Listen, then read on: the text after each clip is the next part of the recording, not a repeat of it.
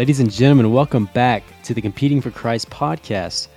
My name is Ken Burke, and on this episode, I have the privilege of speaking with Cameron Dobbs. Cameron is a manager of sponsorship content and on-air host for the Miami Hurricanes.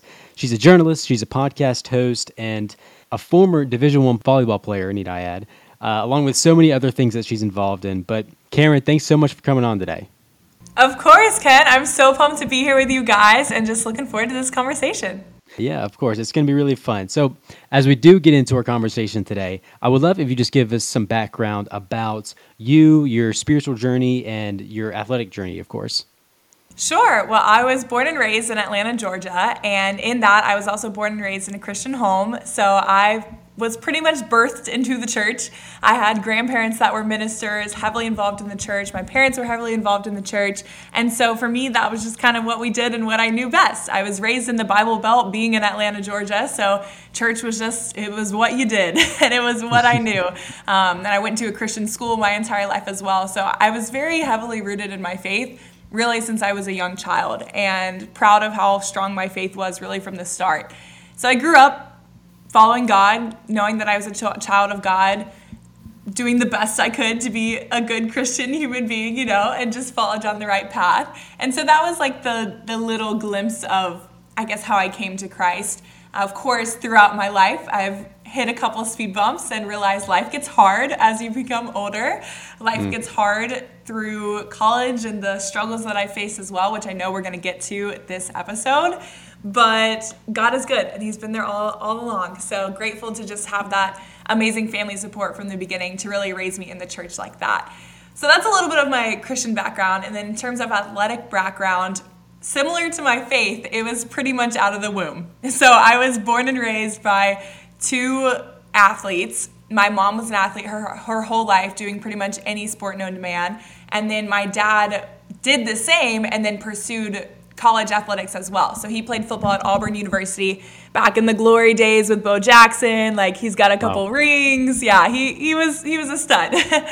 So he did that. And then I'm the youngest of my family, so I have two older siblings as well. My older sister played volleyball at Auburn, and my older brother played football at Vanderbilt. So we were all three collegiate athletes. I, of course, eventually went on to play at the University of Miami on their volleyball team. But growing up, I did every single sport. I loved volleyball as I got older, but I did track. I did baseball. I was the only girl on a baseball team at one point, and I still remember those days. Did softball, gymnastics, soccer, you name it, I probably ended up doing it.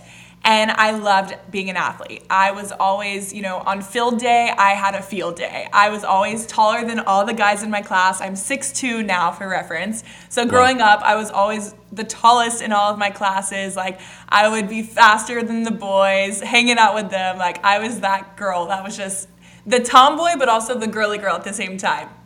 And so sports were just my entire life growing up, and that continued as I really got serious at the age of 12.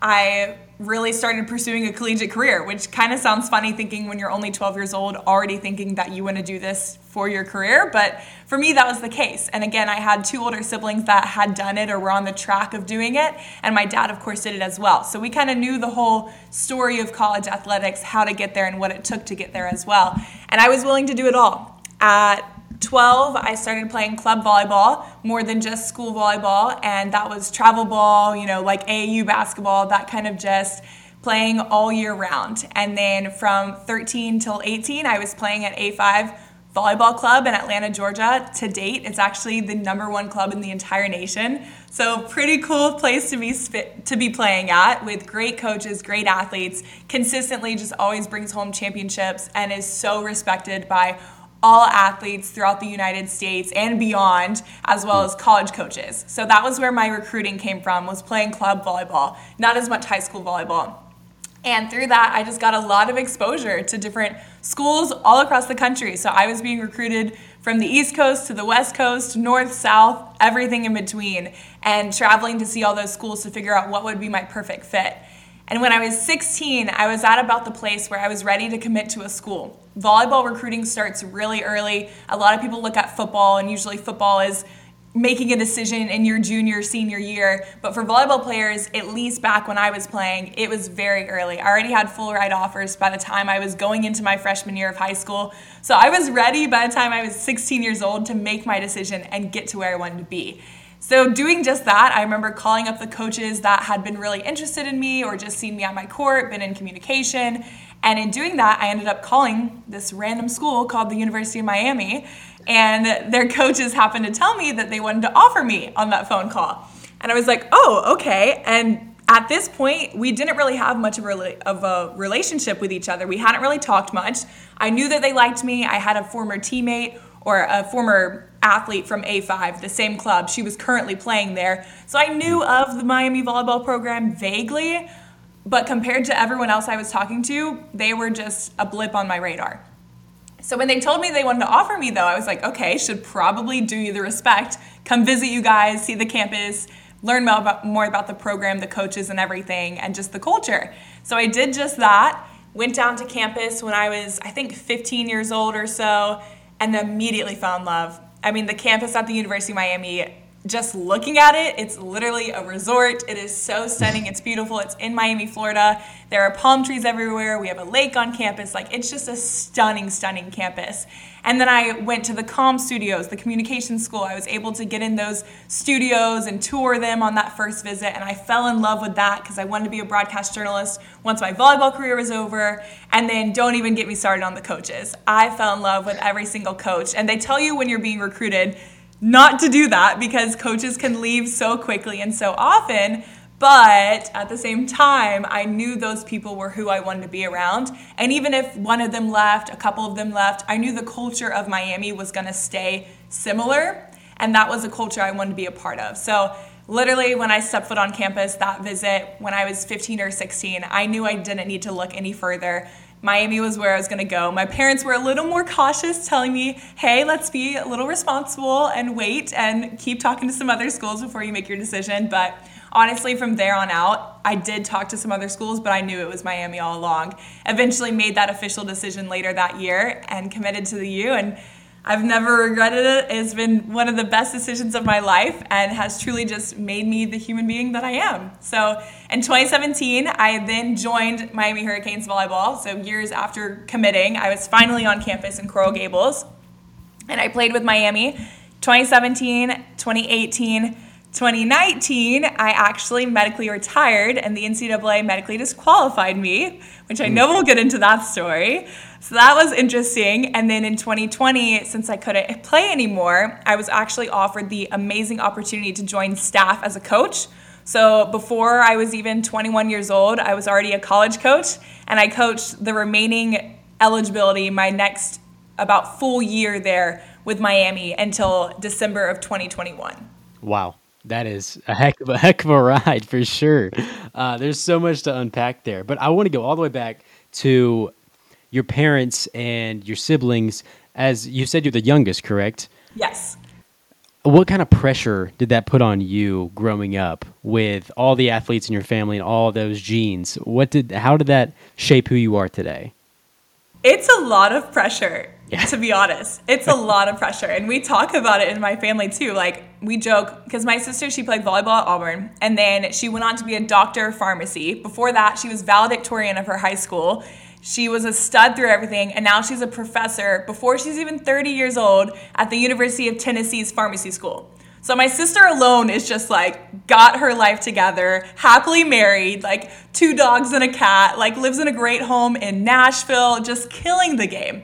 And so I'm like, nice, like I am 23 and single, like didn't finish my college career because I got hurt, like this and that and the other. So I'm like just trying to fill the standard, that we set in the Dobbs household. And then my brother on his end as well. He was he went to Vanderbilt, which as we all know is an incredibly amazing school. Not only did he go to Vanderbilt, he played football at Vanderbilt, which is in the SEC, arguably the best conference in football. and then went on to play a year professionally in the Arena League. And then now he's like a movie star in movies and TV shows. Like if you watch, there's a DirecTV commercial right now with Dak Prescott and my brother's in it. So if you're watching any Cowboys football, you'll see my brother. So the standards in the Dobbs household are very high. And my parents set that from the beginning, and their parents set that from the beginning. I mean, my parents are very high achievers in both of their careers now and what they do, and it's just passed down through, like you said, through their genes into us. And thankfully, though, for the most part, we rarely ever disappoint. So it's just, they push us really, really hard, but we're willing to do the challenge. So I wanted to kind of shift gears to now your podcast, and should I say movement as a better term for that. It's called Play Where Your Feet Are. Your podcast and blog are so great, and I've read them, I've listened to them. What inspired you to start the Play Where Your Feet Are podcast and the movement? Sure. Well, it's funny looking back at it all because it kind of goes back to those club tournaments that I was mentioning. I played for A5, and every time, whether it was club or high school, whatever I was doing, I always had my parents give that parental pep talk before I got out of the car. You know, we talked about them always pushing me, and that was part of it. They would always give the parental pep talk before I got out of the car. And my mom would say things like, it's a tryout, you know, be a spark, be the light, someone's always watching, just different things like that. And my dad, on the other hand, he would always just end it all and be like, and have fun. Like, he was the reminder, like, yeah, like, do it all, but, like, don't forget to have fun. Like, my dad is just like that. It's funny. But one of the things that my mom would always say, in addition to her other things, were play where your feet are. And to be honest, growing up, that kind of just went in one ear and out the other. And in a lot of those car rides as well, I was so laser focused to just get to my destination, get out of the car, go to my team, and work my butt off and, you know, win. Like, that was just me. I wasn't ever really talking to my parents much at tournaments. I was just so in the zone, and I didn't want to get in trouble by talking to them. To me, I was laser focused when it was game time. And so many of those conversations, yes, I heard it, but I didn't really digest it until years later when it really came up. So I had mentioned that when I played volleyball at the University of Miami, I played 2017, 2018, and medically retired in 2019. Now, my career at the U is anything but ordinary, and you probably can get that just by saying what I just said, that I medically retired. But even before then, I came in my freshman year as obviously a freshman, but more than that, I was the only freshman on the team. And that's a rare case in any sport. In volleyball especially, usually you come in with 4 or 5. This year on the team, they actually have 8 freshmen. So the fact that I was the only freshman on the team was crazy. So I come in as the only freshman. I battle all that year back and forth with a junior to be the starting outside hitter. I start some games, I sit the bench some games, I'm thrown in at the third set in some games. Different, it was never predictable the whole season, but I was contributing to wins, and that was arguably one of our best in-program history teams that year, my freshman season. So my freshman year, it was just like this great big high of amazing volleyball experience. Great freshman year. Had become best friends with all of my teammates. I honestly love that I was the only freshman because it forced me to get to know all the older girls. And to date, we have a group chat and we text every single day in our group chat. There's 5 of us from that freshman year team. 2 of them were seniors, 2 of them were juniors, 1 of them was a sophomore. We're all over the place, but it's the coolest thing ever. And then my sophomore year comes along, and I'm confident, I'm ready, I'm expecting to be the starting outside hitter, and then I get beat out by a freshman like week 1, and a new freshman. So now I'm a sophomore, this new girl comes in that's younger than me and beats me out. Granted, super talented, like she earned her spot on that court. So because of that, though, I still wanted to contribute to my team, and I was already seen as like a leader and a captain on this team, and my coaches wanted me on the court too, so I actually switched positions to be on the court. So I went from an outside hitter to a defensive specialist, which if you don't know volleyball, that's like, as an outside hitter, you're hitting in the front row and you're passing in the back row. And then now as a DS, I am not hitting at all. So what I just trained 10 years for before this moment, I'm not even doing that at all. I'm just passing and I'm just digging. But I love defense and I love that position. And again, I was back on the court. So for me, I was totally fine with it. Like obviously still training as an outside, but so happy that I could be on the court as a DS. Just when I started getting used to being a DS, 2.5 weeks go by, or if even that, and I actually get my first concussion at the University of Miami. I'm running in practice, and a girl shanks a ball. So if you don't know what a shank is, it's someone passes it really, really bad, and it gets passed up far off the court up to our ceiling. And in our ceiling, there's these rafters, and so it goes up, it hits the ceiling, and it ricochets and changes directions. So as I'm sprinting to go get this ball down, little do I know that one of my teammates was doing the same thing, and as this ball changes directions, we turn into each other, and my head goes into her collarbone, feels like a car hitting against a brick wall, and that was concussion number 1 for me. So from there, I was out 2.5 weeks. And then those 2.5 weeks go by, miserable, terrible, hated every second of it, but I got better. And then 2.5 weeks later, I was walking into my head coach's office the first day I was cleared to play, and I told him, Keno, I've already played 2 positions, I want to be back on the court, and I'm going to do whatever it takes. So if that means I need to switch positions once again, I'm down to do it. My head coach just said, okay, and the next day I began training as a middle. So within 1 month of my sophomore year, I come in, expect to start, get beat out by a freshman, change positions, become the starting DS, which I was probably the tallest DS in the entire nation. Usually DSs are like definitely 5'7" and below, and I'm 6'2", but loved it. And then I got hurt, first concussion, out for 2.5 weeks, built my way back, recovered, became the starting middle at the University of Miami, and was continuing my career that way. So again, putting it in football terms, because I'm just a football girl by trade, and I know oftentimes many people know football, is that's pretty much like going from a wide receiver to a kicker to a defensive lineman in 1 month at the collegiate level at the University of Miami, like Power 5 school, Division I program in 1 month. That's what my career was, my sophomore year at the University of Miami. Again, anything but ordinary.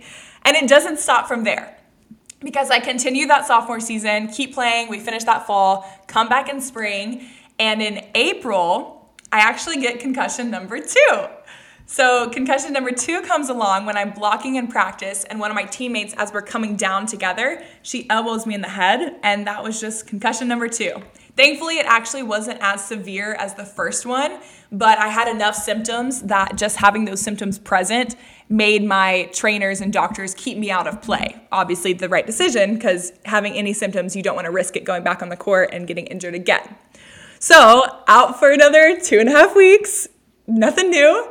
And I came back though, all was well, like going now into the summer season of just training, being in Miami all summer, taking classes, working out, playing open gym. Like it was fine. I hated to be out, but I was back. I was ready to go and excited for my junior volleyball season at the U. So junior year now comes around. We're less than a year away from that first concussion, have 2 concussions at this point. And in one of the first tournaments, in one of the first matches, one of the first sets, and one of the first points of what was supposed to be my promising junior volleyball season at the University of Miami, I go and make this sick block move. We're playing the University of South Florida.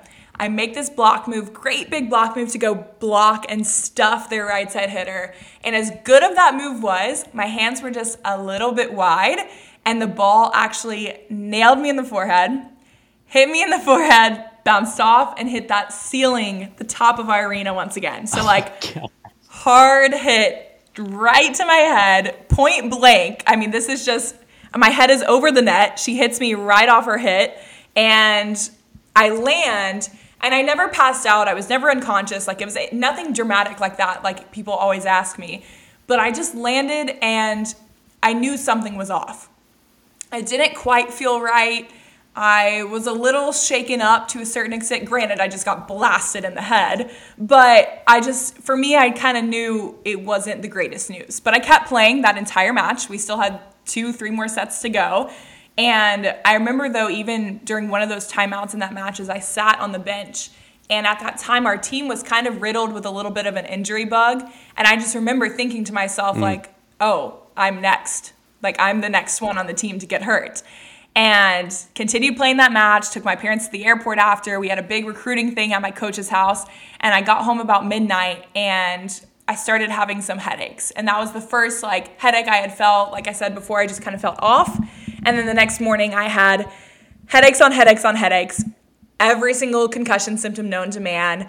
And proceeding the next 4 months straight, I had pressure in my head, headaches, dizziness, exhaustion, brain fog, memory loss, confusion, sensitivity to light and noise, anxiety, and depression for 4 months straight, with a 0% increase at a severe level. And that little blow to my head ended up being a very severe concussion that made me wear sunglasses, earplugs, and headphones everywhere for the next 4 months. It took me 6 months to be able to run again. I had to drop out of school. I had to move home. I went through vestibular therapy, cognitive therapy, and psychological therapy just to keep myself sane during all of this. And like I said, I faced anxiety and depression. It was the absolute hardest time of my life. But to finally answer your question that you asked, why play where your feet are, is because after I went through this time, I realized what play where your feet are meant, specifically in my life, but in everyone's lives as well. Play where your feet are means to do your best and be your best no matter what and no matter where. And I always say that playing where your feet are is living a life full of living in any and all circumstances. To play where your feet are means that if you are that starting outside hitter, that starting athlete on the court, you're the captain of your team, you're obviously going to play where your feet are. You're going to do your best and be your best on that court, on that field, in the pool, whatever it might be, whatever your arena is, you're going to do your best to be that starter and remain as that starter, as that captain, as that leader on the court. But guess what? If you're sitting left bench, not playing whatsoever, you can still play where your feet are. For me, when I was fighting my freshman year, battling to get on that court, I was going to be the best cheerleader ever. I am loud, I'm obnoxious, and I was going to do that on the sideline or the court. I was going to call out the other players. I was going to talk about the plays they were running. I was going to cheer on my teammates. Whatever I could do in the position that I was in, I was going to make an impact, because the position you're in doesn't limit your impact and it doesn't limit your purpose. That's what playing where your feet are is all about. And that's what big deals do, whether you're a big deal on the court or a big deal on the sideline. And then even further, when I was medically retiring and forced to give up my dreams of playing professionally, of even playing the rest of my college career, I realized the same thing. I can still play where my feet are, even though I'm not playing at all. Because now as a coach on the sidelines, I can pour into my teammates. I can pour into these players. I can teach them things that I can see now from a different perspective. I can encourage them. I can be a bridge for them because I was their teammate. Now I'm their coach, but now I have a direct line to our coaches. I can talk for them. I can help them with things. I can make an impact wherever my feet are. And looking back to when I was medically retired, now I didn't do a great job of it, but same thing, I had to realize that at the end of the day, my arena that I was playing in was no longer 3 volleyball courts, an outdoor track, and an Olympic weight room. My arena while I was severely concussed was those 3 doctor's offices. It was my vestibular therapy, physical therapy of walking at 2 miles per hour, which is so incredibly slow, for 10 minutes a day on the treadmill, if my head and heart rate could stand it. That was the arena I was playing in. And I had to realize that, hey, my best one day might not look the same as my best another day. But if I'm playing where my feet are, that's all that matters. Because if it's my best effort, that's the key. It's not my best record. It's not my best time. It's not my best max. It's not the best weight that I've ever moved. It's my best, period. My best effort, my best foot forward. If I'm playing where my feet are, doing my best, being my best, no matter what, no matter where, that's all that matters. And so I started realizing out of nowhere, taking this parental pep talk that I heard years before into my own life, realizing the importance it had in my own life, how it was changing my own life, and I knew it could change others too. So I really began speaking on this concept of playing where your feet are. A lot of people started hearing my story of what I had went through, and you know, I really left all this out too, but a lot of the perspective for me I went from this girl who had everything together. I had it all. I was the it girl. I was the person that if you wanted to do everything right and everything at the same time, like you talked to me. That's how my team would introduce recruits to me. They were like, oh, if you wanna be involved in every single thing on campus, like lead community service, be the president of a student org, serve in everything, be the captain of the volleyball team, have all A's, be on all the honor societies, like literally thrive in every aspect of your life, talk to Cam. Like that's who Cam is, talk to Cam. And that's who I was. I was killing it in life. So I went from this girl who was absolutely thriving, like a stud in all aspects, to the minute I got that hit, I lost everything in a blink of an eye with one bad block move. And I went from being a stud to a dud. Like I said, I had to drop out of school. I went from this girl who made all A's to being a college dropout in my junior year. I went from being the captain to not even being allowed to walk into the volleyball gym because I couldn't stand the sound of a ball bouncing. I couldn't look at a ball go back and forth, and I couldn't stand the lights of the gym. I had lost everything. And a part of that season for me too, I had mentioned, I grew up in a Christian home and a Christian church my entire life. I knew I was a child of God, but when you have everything ripped away from you, you really realize, oh shoot, okay, so I'm really just a child of God and I have to be satisfied in that. So through that time as well, I had to realize that my identity is not rooted in my performance on the court, in the classroom, or in the career. My identity is rooted in Jesus Christ, and that I am bold about, I am excited about, and I am satisfied in. It's not like, oh, I'm just a child of God. Like, no, I'm a freaking child of God, and that's why I'm a big deal. Not because of anything that my resume says, not because of any accolade I've ever had. Like, I'm a big deal because the God of the universe created me, chose me, set me apart, and sent his son to die on the cross for me. That's why I'm a big deal. And I take pride in that. And it all goes full circle back to the beginning, because once you know you're a child of God, once you know you're a big deal, you have to act like one. And acting like a big deal is playing where your feet are. It's making an impact, finding purpose wherever your position is, wherever your feet are, and doing your best and being your best, living a life full of living, no matter what and no matter where. So if you're listening to this and you're not fired up right now to go listen to Play Where Your Feet Are podcast, you've got something wrong with you. That was great. And yeah, I know so many people that have used injuries for good. And I mean, you've had 3 concussions, one that was, I mean, almost life-threatening, and it changed the course of your life essentially.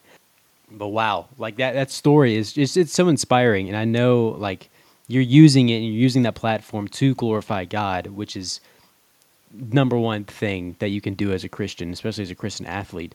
But how important is it, though, for people, for athletes, to play where their feet are, to be where their feet are, even among everything in the world that's going on? How crucial is that for athletes and non-athletes across the world? I think it's everything, to be honest.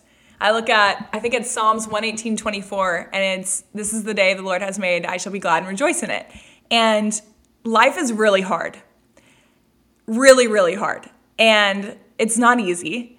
And there are ups and downs, and I faced anxiety, and I faced depression. I faced mental health struggles that are a whole different aspect than just being sad.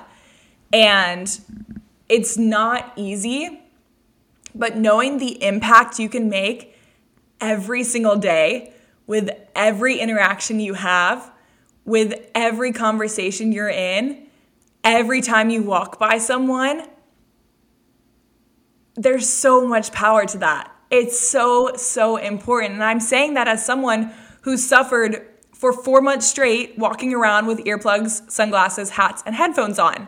Like if anyone smiled at me, if anyone gave me a hug, if anyone brought me ice cream or did any sort of gesture, if anyone simply, I couldn't even really look at my phone during this whole time, but if anyone reached out and just texted me or sent me, even better, an audio message that I could actually listen to, if anyone called me on the phone, that meant the world to me.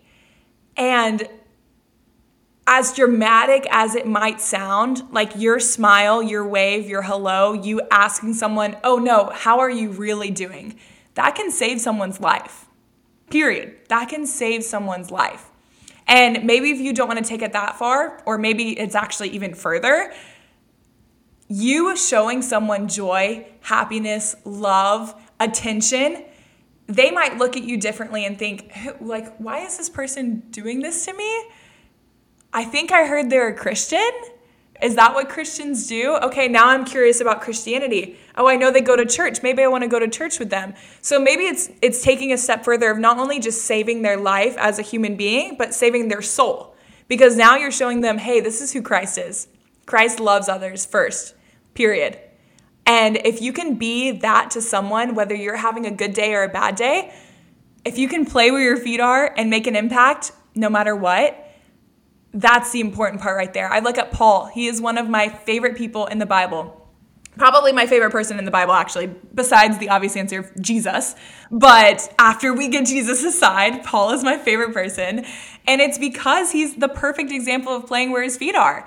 You look at him and he, called out others and he encouraged change and he preached and he has this great message. He wrote the majority of the New Testament and speaks on, thinking on things above and knowing that when life gets tough, to know that with God by your side, you can do anything through Christ. And all this great motivational things that we always talk about, being thankful in all circumstances, that's everything Paul said. And spoiler alert, he said that from prison. Like, this man wrote all of this sitting in prison. His platform was prison. It wasn't 10 million followers on Instagram. It wasn't a viral TikTok. It wasn't an MLB World Series win. It wasn't a Super Bowl championship. Like, Paul's platform was prison. And that doesn't exactly scream like Scholar Athlete of the Year. No, this man was in prison. But he knew, again, that he was a child of God, that he was a big deal, and that every role has responsibility. So as a big deal, he had to act like one. And that's where he played where his feet were. And so he chose to push aside his circumstance and make impact nonetheless.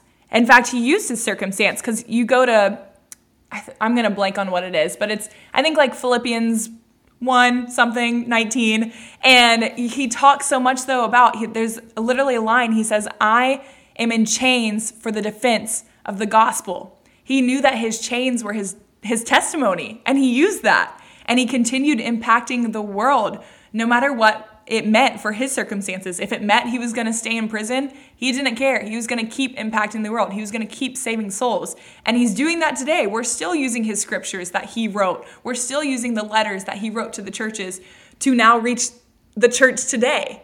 And I'm talking about him on this podcast thousands of years later because the impact he made while he was in prison. So to think that maybe I could do that the same way, that's the goal every day, just impacting the world for Christ.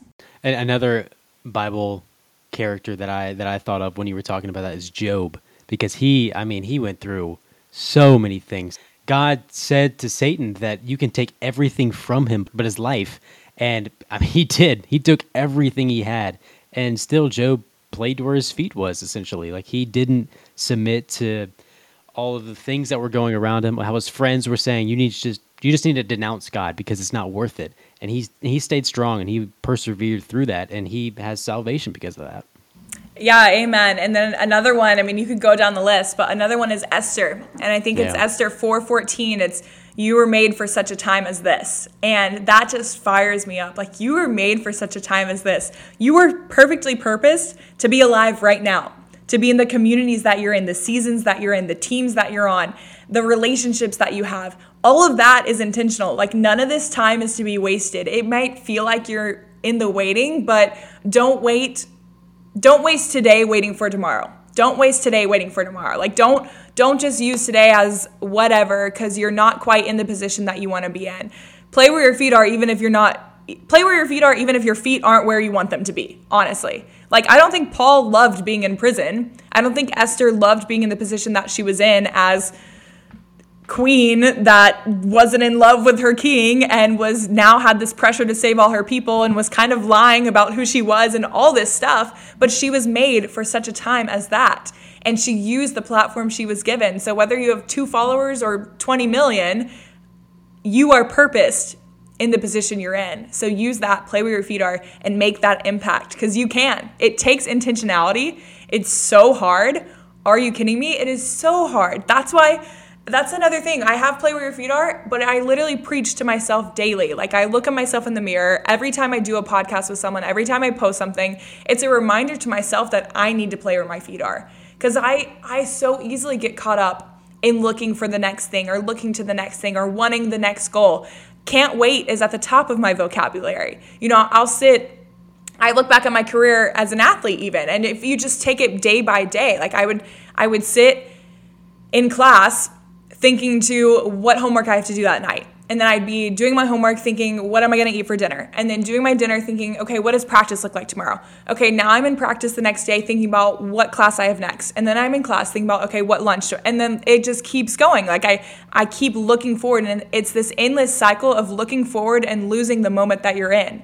And playing where your feet are so much about it. It's more than just making that impact, but it's being present in the moment that you're in. It's not be where your feet are, because we don't want to just be. We don't want to just sit and be here and enjoy the moment we're in. That's lame. No one wants to do that. We want to play. Like, there's purpose in that word play. And it's fun. Goes back to what my dad told me every parental pep talk. Have fun. Like, have fun. Be joyful. Every time I see the word joy in the Bible, I always circle it because I love that. This life, we're supposed to live an abundant life. Like, that's why Jesus came. It literally says Jesus came so that you may have an abundant life.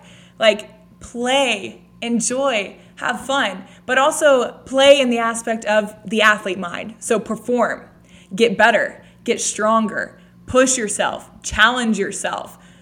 Don't just be where your feet are. Don't stay where your feet are. Play where your feet are. Everything you're doing is to continue to progress, to forever change, to forever get, to that next step down the road, but it won't start until you play where your feet are today. Yeah, and once you do that, it opens up so many doors and so much freedom in your life to just be who you are and not be ashamed of it, not be ashamed of the gospel, not be ashamed of how you play on the court or field. But you mentioned that you struggle with mental illness and depression, anxiety, and all that stuff while battling your concussions, and so many athletes do nowadays. It's one of the worst problems in sports now and society as a whole. But what encouragement can you give to athletes and non-athletes all over that struggle with these mental illnesses, mental difficulties, or any other depression or anxiety or injuries like that? I would say first and foremost that, one, you're not alone. That, two, sometimes the toughest I've ever been seen as was when I showed my weakness. I'm still really bad at being vulnerable, to be honest. I am not a very vulnerable person whatsoever, but I'm getting a lot better at it. And that's the important part, that, whether it's small progress or large progress, it is progress either way. And just know that showing your weaknesses, seeking help, that's toughness right there. That's knowing that I'm not good enough by myself. And I want to get better, and so I'm going to find the help that I need. Therapy is incredible. Forget about anything you might hear that has a stigma around it. It's absolutely amazing. I will say, though, there are other ways as well that you can find. So maybe you try therapy and it's not your thing. That's okay. There are support groups. I was a part of an injured athlete support group at Miami, and it was the coolest thing ever. It was just a group of injured athletes that we would just talk about what we were going through, and we found that we related to each other so much. In addition to doing the therapy and seeing a sports psychologist in the injured athlete group, I also started attending mental health conferences and just got to hear awesome messages from different, a lot of the ones I've been in have been college athlete related, like ACC stuff, and so we've had a ton of different current and former athletes speak on mental health, speak on their struggles. Again, telling you that you're not alone, that we all go through the same stuff. It's just finding the people that actually speak up about it. And just remember too, like, looking at it from a Christian's perspective, a lot of times growing up for me, I was so cynical about mental health because I thought, like, you should just pray and God will heal you. And if that's not it, then find yourself better friends and get yourself into a church group. Like, it's a sin problem, right? Like, your faith isn't strong enough if you're struggling with anxiety and depression. And then it happened to me, and I had really strong faith. And so I was like, oh, that's actually not true. It's actually a thing. So know that God has gifted these sports psychologists, these therapists, these mental health professionals with the exact same skills that he gifts your coach with, your trainer, your dietitian, your doctor, like any other type of person with a white coat or a whistle in their mouth. God gifts those therapists and mental health counselors with the same things. And so just know that just like you prepare for a match, just like you prepare for a workout, just like you prepare for a game, just like you prepare for studies, school, life, whatever it is, just like you get your ankle taped, whether it's preventative or to actually protect yourself, therapy is the exact same thing. Bettering your mental health is the exact same thing. It's just another element to better yourself. And so much of it too can really tie in directly with sports. I mean, you talk about psychologists that'll help you visualize. That's such a huge thing in sports nowadays too. And just there are so many aspects to it that we are trying to break the stigma.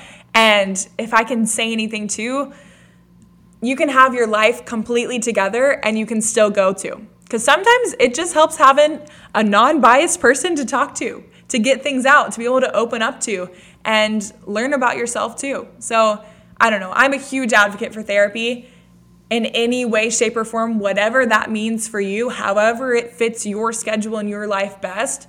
But it's simply just another resource to better yourself. And if, again, that doesn't show the most toughness, that you just want to keep bettering yourself, I don't know what is. Yeah, I went to a sports psychologist last season as I just graduated from collegiate baseball. But I had her on the podcast too, and she explained that, well, we train our bodies all the time as athletes. We train every single muscle that we have to get better on the field. But you don't train the biggest thing that you have, which is your brain and like your emotions and feelings. It's so important because you can train as much as you want physically, but if you're not there mentally, your game is going to show it, and you're going to show it, and you're going to be depressed and have anxiety, and you're going to suffer from all of those things when having the support group, having somebody that you can go and talk to is so beneficial for every single athlete that plays sports, 100%. But as we start to wrap up today, I did have one kind of big question to close this down. What is your why? Why do you do everything that you do, from podcasting to blogging, from on-air hosting to being a manager of sponsorships? Why do you do everything? It's all for the people, to be honest. I am the biggest people person ever. I love people so much. And, I always joke that I talk for a living. And that's very true. I literally talk for a living. Like podcast host, motivational speaker, on-air host, in-game host, manager of sponsorship content. I'm always doing something with my voice most often. But if you take it a step further, I'm talking to people. That's what I do for a living, is I talk to people and I engage with people. I interact with people. When I'm in-game hosting, I hosted for Hurricanes baseball all spring, and then I hosted for the Marlins a couple weeks ago. And that whole role of that job is to create a fun atmosphere for people. It's interacting with the fans. It's getting them on their feet, getting them excited, letting them enjoy the moments that they're in. And then as I'm a motivational speaker, I'm connecting with people. Yeah, I love sharing my story. I love getting to share my testimony and say things that I'm really, really passionate about, as you guys can tell. But the best part of every time I go speak at a college or at a group, wherever I am, is the moments after, when I then get to actually talk to the athletes, when I then get to connect with the people in the audience, when I get to hear their stories, when I get to hear how mine related to theirs, when I hear the crazy connections we have in both of our stories, or how one little thing I said was the exact thing that they needed to hear, or maybe it was a word that they were praying on. I love interacting with the people. That's the best part of my job. Every single interview that I do, I did my last, I have 3 shows that I run at the University of Miami. One of them is called Game Day Guide, and it's all about the fan experience, basically from morning to the end of the game. And the one I covered this past week was specifically the fans' in-game experience. So I was going up and down Hard Rock Stadium from the field to the 300 level, sitting in the stands with fans and asking them what their favorite part of game day was. And it was just so fun. Like, I got the craziest range of answers. Some people are just wild. Some people are sitting there holding their 2-year-old kid saying, oh, I'm doing it all for little Jim Bob here who gets to grow up as a cane, and just, little things like that. And it's hearing other people's stories. Yes, I talk a lot, but I also get to listen a lot too. And interacting with people, putting a smile on their face, that's my favorite part of my job. And that's my favorite part of any single day. If I can bring just a little bit of joy to someone's day, a little bit of joy to someone's life, then my day's made. My goal is accomplished. I've played where my feet were, and I've done my job. Cameron, I can't thank you enough for coming on today. What you are doing for athletes all over, for people all over, especially in the Miami area, is so inspiring.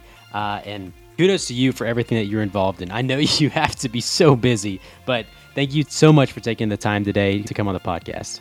Yeah, Ken, of course. Again, I'm honored that you asked for me to be on. I had so much fun, such a good convo, and just love connecting with more. So I'm happy to have now be able to dive into your audience too, share my story. And again, I love talking to people. So the connection doesn't have to stop here. Ken, with you, but then also to anyone who's listening. I always joke that the doors to my DMs are wide open. So feel free to slide in, ask me further questions, tell me your story, send me a prayer request, like anything and everything. I am an open book, so feel free to connect with me further. I'm so down. For sure. Thank you again, Cameron. For all the listeners out there, please make sure to like and subscribe and share this episode. And go check out the Play Where Your Feet Are podcast and blog, because it's so amazing. Cameron does such a good job with that. If you don't get anything else from this podcast, just remember this: God loves you, and He's going to fight for you no matter what. Talk to you next time.